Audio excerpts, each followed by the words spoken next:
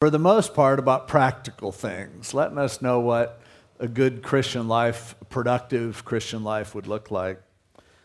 You know, in our society, and especially living here in California, we're maybe more aware of this. There's a certain way in which society assigns a value to people.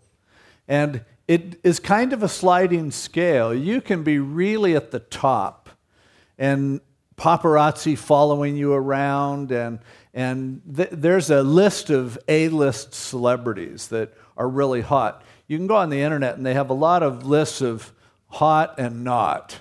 And so these are the ones that are on their way up, they're at the peak, these are the ones that are heading down.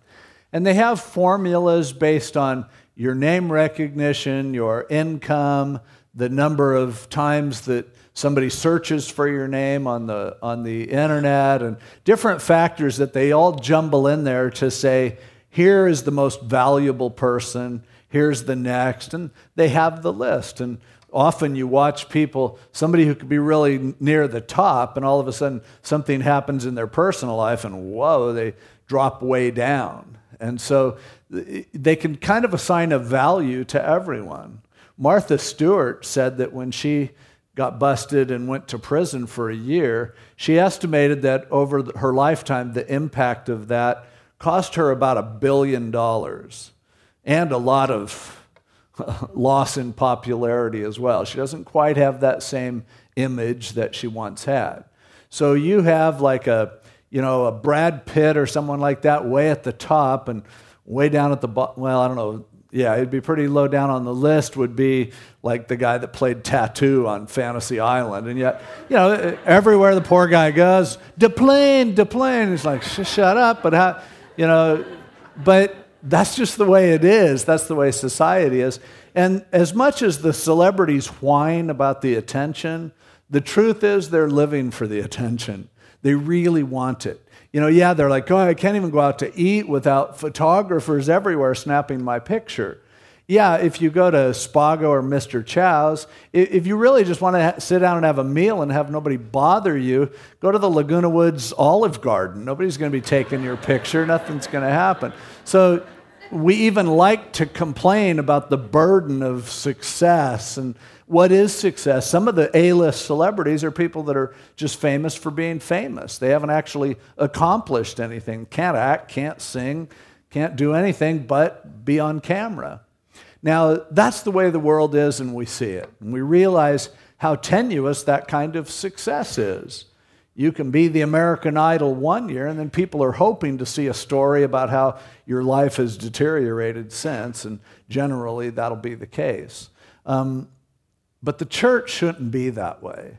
The church ought to be the kind of place where we don't play favorites, where we don't assign value, where we don't categorize and prioritize people based on our own standards or arbitrary standards, or saying you're worth more than this person, because that goes completely contrary to the reason why Jesus died for all of us, is to take us out of the realm of that kind of a competitive atmosphere.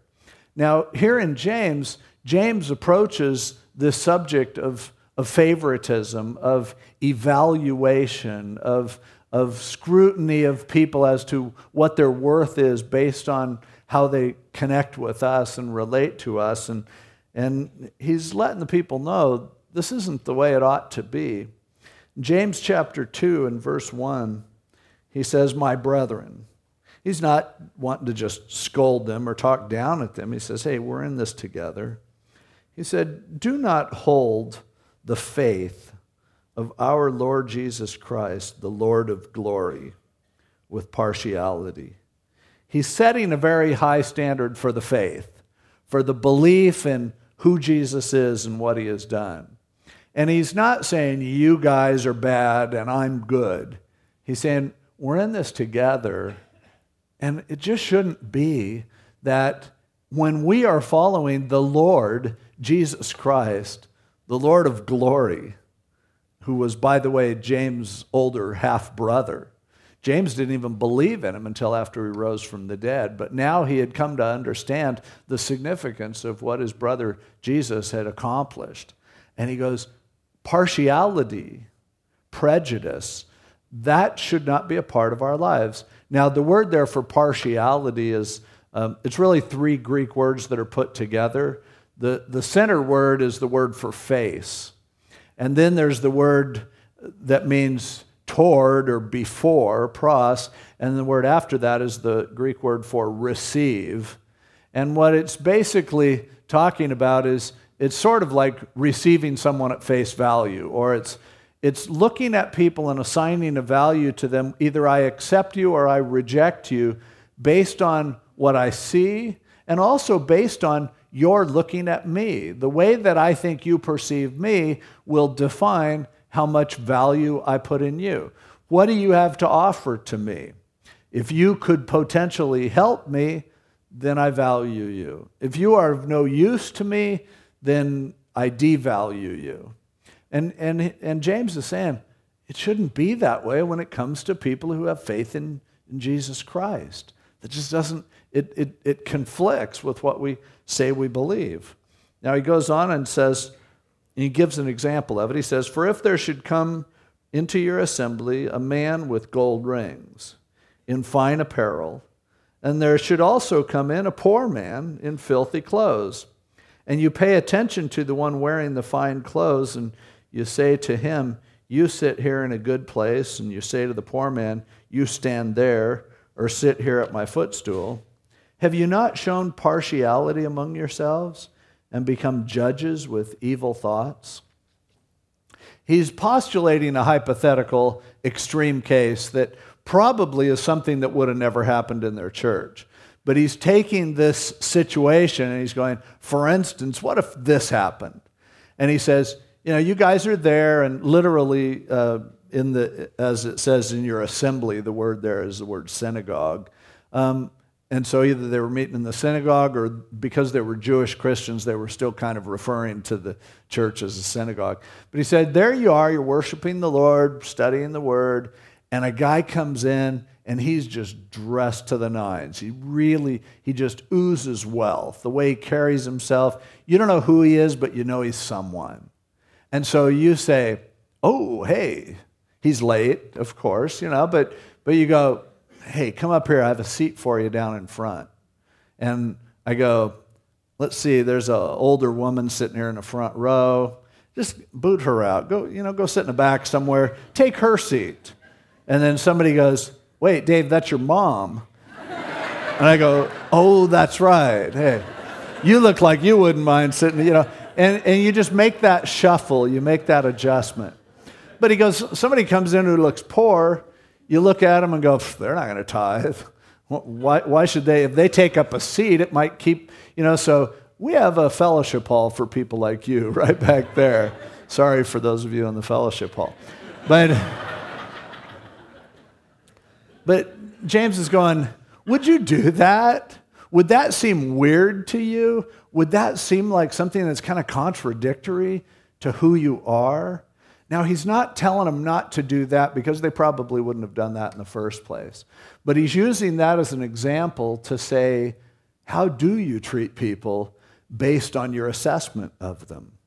As he says here that in verse 3 where it says you pay attention to, the word means to look at with favor. It means you look at them and go, hey, as opposed to somebody you look at and look away or look through them or look past them. And then in verse 4, when he says you've shown partiality, it's a different word for partiality than what's used earlier, and probably would be better translated, you're judging them, as a play on words, because he says you've judged them and become judges with evil thoughts. The word there, diakreno, is a word that means the word kreno, the idea of criticize comes from that, and dia means through. We have the term a diacritical mark, which is when you're editing a document, you put marks on it in order to, fix it. And so he's saying, you're looking at people and you are scrutinizing them. You are evaluating them. You are deciding whether they are worth your attention, whether they are worth your trouble, whether they are someone who might be able to help you, rather than to look at them and say, hey, I honor you, I respect you, I accept you. Now, there are people who will do things that will cause you to then learn that's not somebody that I want to spend time with. But what we are talking about here is looking at the surface, looking at someone's economic status or who they know or who they're friends with or the kind of car they drive or the clothes they wear or whatever, and just saying, you know what, I can look at you right now and size you up. I can tell the kind of person that you are, and you just don't have much to offer for me. And he says when you do that, you become judges with evil thoughts. As soon as you start evaluating people, you're already judging them, and evil thoughts already come into play. See, because if I am criticizing you, I'm going to look at your weaknesses. I'm going to look at that about you of which I may be critical about, because those are the things that stand out. And it's so easy for us to gravitate toward what's wrong. It's so easy for us to look at people or situations and go, instead of seeing the good, look at it and go, yeah, but this is wrong and this is wrong. And you see this in all areas of life and in the church too. Anytime you do anything, there are going to be people who come up with, a critical evaluation of it. There are going to be people who look at the chandeliers and go, I don't know, I kind of like the old ugly green ones over these bronze ones. And, why did they paint that wall blue? And they painted the dove white, and it should be cream. And, the beams, I miss those old brown beams. These new ones are just, are you trying to be hip? What are you doing? And it's like, well, did you come and offer to paint the sanctuary? Of course not. But it's so easy to take shots at what other people do. And then what we do is, in an evil way, we just put people in a category. We just look at them and we go, you're this and you're that and you're the other. And I can pretty much make my list of people who are the most important, people who are the top level celebrities in the body of Christ, and people who really don't matter at all, who just aren't there. And James here is saying, that's evil. That's just wrong. You're just doing what the world does. You're taking their standards and imputing them into who the world is. Now he says in verse 5, listen, my beloved brothers. Has God not chosen the poor of this world to be rich in faith and heirs of the kingdom which he promised to those who love him? But you have dishonored the poor man. Do not the rich oppress you and drag you into the courts?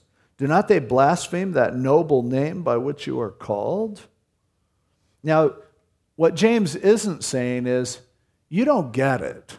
You favor rich people. Rich people are dirtbags. It's the poor people that are elevated, that God cares about. That's not what he's saying. It can kind of sound that way, but when you think about it logically, it couldn't be the case, because there were godly rich people, certainly in the New Testament. And there were really evil poor people as well. But what he's saying is, by you judging based on these external categories, there are some really good people that you'll miss out on, just because they happen to look a certain way, or just because they happen to not be as privileged, or they don't have as much. And on the other hand, he says, there's plenty of people that would meet that criteria, but you get to know them, and they may be beautiful on the outside, but on the inside, they're really disgusting. And he's going, haven't you experienced that? It's kind of like, okay, you go to the church and you say, wow, here's somebody who has a lot of money. There's a lot they could do for the church. Let's just put them in charge. Let's make them the leader. Well, then you should just get Donald Trump. Would anybody really want Donald Trump to be the head of their board of elders? Because he's certainly richer than anybody we have here. But what James is saying is, just because you're wealthy, there are certain conclusions that you might draw that could be very wrong based on that. And not only that, if you're excluding poor people, there are some poor people who are just as godly and wonderful and as caring and loving as anyone you'd ever want to know. And you go, somebody like, so therefore you would say, Donald Trump, glad to see you. But if, Mother Teresa, who has died, but if she came along, you'd go, an old beggar-looking woman? Nah, I'm not interested. And then they go, but she won the Nobel Peace Prize. You go, maybe I am interested. But she gave away the $1 million prize. Oh, yeah, sorry. Just go ahead and sit in the back. It's okay. He's going, in the church, are you going to be that stupid that you think that you can just look at someone and instantly know whether or not they have something to offer for you, whether or not they have value to you, whether or not that would be a good person for you to reach out to? And if we as Christians use those kinds of external judgments, how someone dresses or where they're from or the accent they have or whatever, the kind of car they drive, if that's what we're going to use to evaluate people, we're just going to be so far off the mark. And really, we aren't offering any kind of alternative better than what the world has to offer. Now, I know usually around here in Orange County and most churches in Southern California, if I go and speak there, there's always people that I know and there's people who know me, and it's a very comfortable sort of thing. But this week I was down in Florida and I was speaking at a men's conference with a couple thousand men, and I don't know if I knew anyone there, but as I walked in before the thing started, they were eating, and it was kind of weird because I'm looking around and there's a couple thousand guys and I don't recognize anyone. And I'm just not used to being in that kind of a situation. And nobody's recognizing me, which, sometimes I think is kind of nice, but it's a little weird, And I was supposed to get there for dinner, and so I went up to get my dinner, and they were asking me for my ticket, and I'm like, well, I don't think I'm supposed to have one. I'm not registered, but I'm speaking at the conference, and okay, but she wanted ID or something, and nobody's talking to me, nobody's saying anything. Then I go in and I spoke in the first session, and I came out into the same area. And people are just, coming up, and all of a sudden I'm the greatest thing in the world to these people, which, again, you hear me all the time, so you know better, but sometimes I come off okay first time. So now everybody wants to talk to me. And I was thinking, what would it be like if you're new and you come to this place and you get treated like I was? Nobody was rude or anything, but it was just like I didn't exist. I walked through the crowd and I didn't really matter to anyone. And they were all loving on each other and, hey, buddy, hey, and they were experiencing that. But what's it like to be transparent like that, as opposed to what's it like when you go into a crowd and people are actually glad to see you and they want to hear from you and they want to talk about things and it's a different experience. Well, if anything, the way Jesus wants the church to be is that when anyone comes, they're welcome, they're valued, they're honored, they're appreciated. It doesn't matter if you know them or not. You know something, the most important thing about them. Jesus died for them, and they're infinitely valuable, and they also need friends. And we can so often just buddy up with the people that we already know and never reach out to people who are new. And it's because, my buddies are valuable to me. I might have my car break down in the middle of the night and need to call somebody. Can't call somebody who was new to the church last week. I got to call somebody that already owes me favors. And so that's kind of the way we do it. And we put these values on and we make these assessments and we make these judgments. Think about it. Do you know some people who have become really treasures to you, but if you first looked at them, you would think, no, I don't think so. And then you get to know them and you're kind of surprised that they have a lot to offer. Maybe even you found out they're successful and they just don't look like it or act like it. And then you go, yeah, you'd never know it. There are people like the guy that started Walmart, Sam Walton. He always dressed really dumpy and drove an old beat-up pickup and everything. And so people kind of didn't know what to expect. There's that show on TV right now where it's kind of dumb, but the CEO of a company will go and become like a regular worker. They call it Undercover Boss. Now, the way to make that show great would be to put in a hidden camera. Instead of having a guy following around with a camera, it's kind of a dead giveaway. I don't care, that you haven't shaved for a couple days. But the thing is, how many times have we been wrong about someone? How many times have we made a value judgment and missed it, one way or the other? People that you thought you could count on, that you couldn't. People who looked successful, who are failures. People who looked like failures, who are successes. And James is just going, come on. The kingdom of God is a different place than that. And you cannot judge people at face value.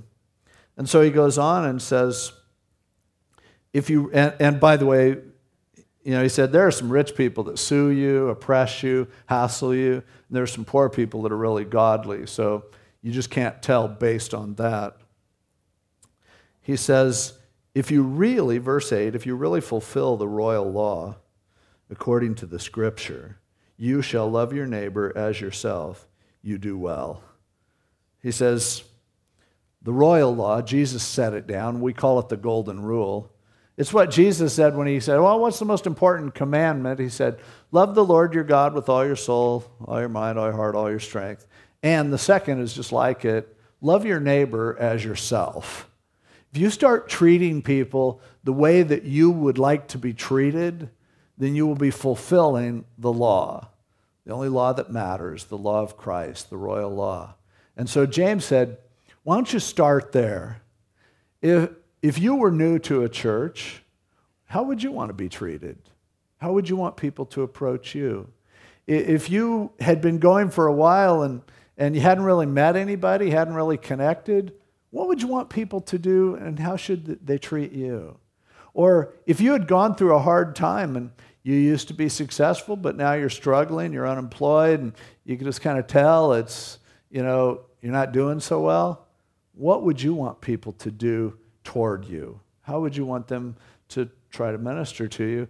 And he says, do that. Treat people the way you'd want to be treated.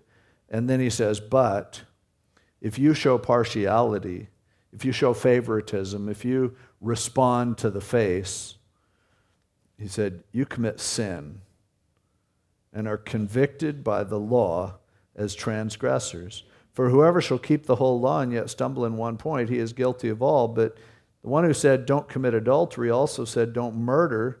Now, if you don't commit adultery, but you do murder, you've become a transgressor of the law.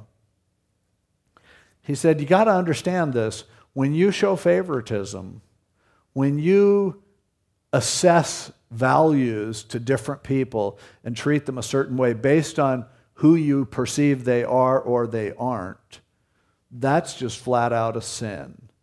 You're actually violating the commandment that Jesus said summarizes the whole law. And he said, there's something that you have in common with everyone else when you do that. He said, the law stood as one unit. And Jesus made it clear that if you violate any part of the law, you've violated all of the law. Now, that doesn't mean that, it's just as bad to murder someone as to call them a mean name. So, therefore, if you're going to call them a name, why not just kill them while you're at it? Because it's the same thing. It's not that. But it's the idea that all of us come short of the glory of God. All of us have sinned. And what you are doing by playing favorites is a sin. What you are doing by believing that somehow you are on a higher level than others, that's a sin. And whenever we compare ourselves with others, whenever I decide that someone is beneath me, sit at my footstool. Whenever I decide that someone ought to be serving me instead of me serving them, I'm elevating myself in a way that shows that I don't even understand what Jesus did. And I'm putting myself back in a sort of a legal system. And do you really want to be in that kind of scramble? Do you really want to play a hierarchical game of life whereby you have to pretend like you're better than other people so you can look down on them. That way they're not going to look down at you. Do you really want to function within a system whereby there are various stratas of value depending on what you have to offer, on what you've done, on what you have left? And you've been hot, last week, but boom, you're not now. That's not the way he wants us to live. And so he reminds us of our sin, and he says, for one thing, you sinned right there. And for another thing, if you've sinned at all, you cannot possibly merit any kind of standing with God. Now, we could play a game where I have all these little stick-on signs of various sins. And so we all get up here and line up, and I say to you, okay, have you ever committed adultery? And you're like, yeah, okay, stick that on, adulterer. You ever steal anything? Oh man, I got that one too. And I work my way down through what the Bible says. I go, oh, alcoholic. Oh, you use foul language. You're lazy. You're fat, or whatever. And you get all these stickers on you. And now you're walking around with all these stickers. And then we go, okay, now, the people with the least stickers can sit in the front. And we have actually chips and salsa for you during church. But you guys with all the stickers and then what you do is the front row is all people with no stickers, and you get a liar sticker, and you put it on all of them and move them to the back. But James's question is, you really even want to go there? Do you really want to start saying that your identity has to do with your sin? And he goes, it shouldn't be that way, because the same God made all these commands and told you not to judge. And so he says in verse 12, so speak and so do as those who will be judged by the law of liberty. The law for us as Christians is a law that sets us free. It's the gospel. It's the fact that Jesus Christ died for us, and now we have been set free. Not free to sin, free to stop it, free to stop doing the things that's destroying us. And that's the name of the game. It's not about value. It's not about categories. It's not about status. It's about, you know what? I have been set free by Jesus Christ. The law convicted me. And that was the whole reason why the law was given in the Old Testament. But I can't follow the law, and I have received from God that forgiveness, that grace that set me free. And he goes on and says, for judgment is without mercy to the one who has shown no mercy. Mercy triumphs over judgment. You want mercy? You better show mercy. What if people judged you the way you judge others? How would that measure up? Jesus said, your sins will be forgiven if you forgive other people. So you don't think you need to forgive? I hope you don't need forgiveness. Jesus said that you will be judged on the same standard by which you judge others, that mercy comes to people who show mercy, as James says, and is probably kind of paraphrasing Jesus here. So can you really do that? Can you really handle that? If you have to face God with the sins that you hang on to by judging other people, you sure you want to do that? Is that the way you want to live? We are a community of mercy. We are people who have discovered what Jesus did on the cross. That's what the church is. And this can be no place for judgmentalism. This can be no place for having a pecking order. This can be no place for favoritism. This is the place whereby you can no longer look down on anyone else if you understand what happened on the cross.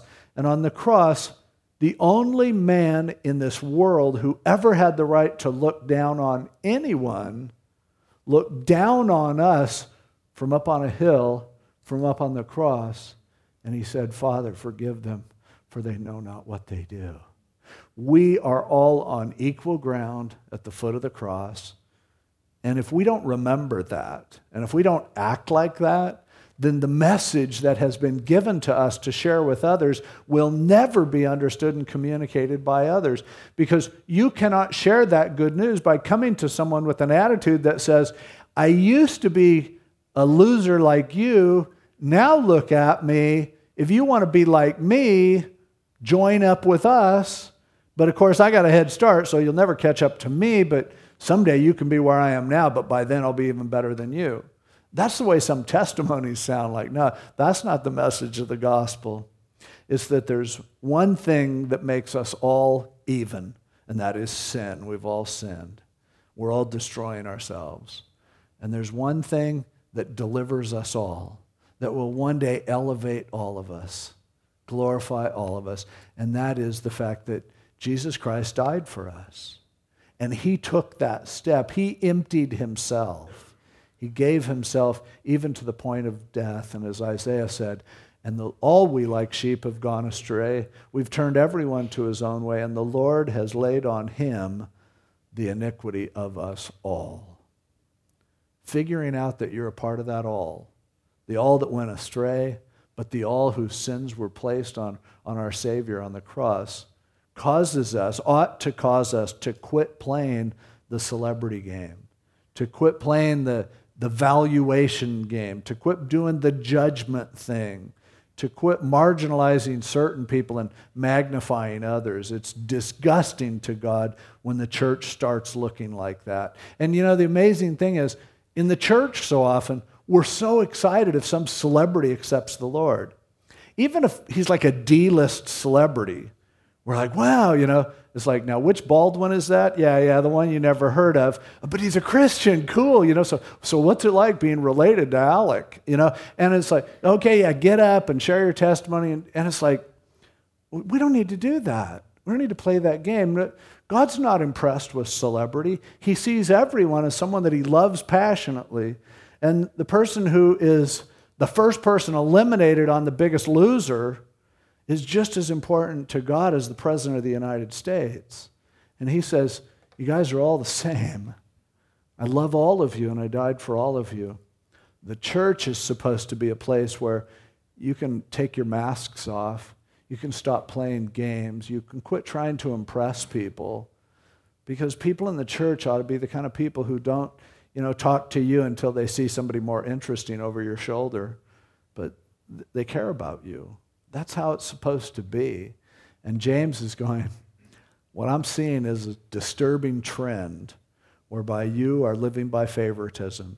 You are friendly to the people who kiss up to you, or the people who buy you a nice gift, or who you like, or they look good, or they'll make you look good, or they might have some connection that could be a help to you.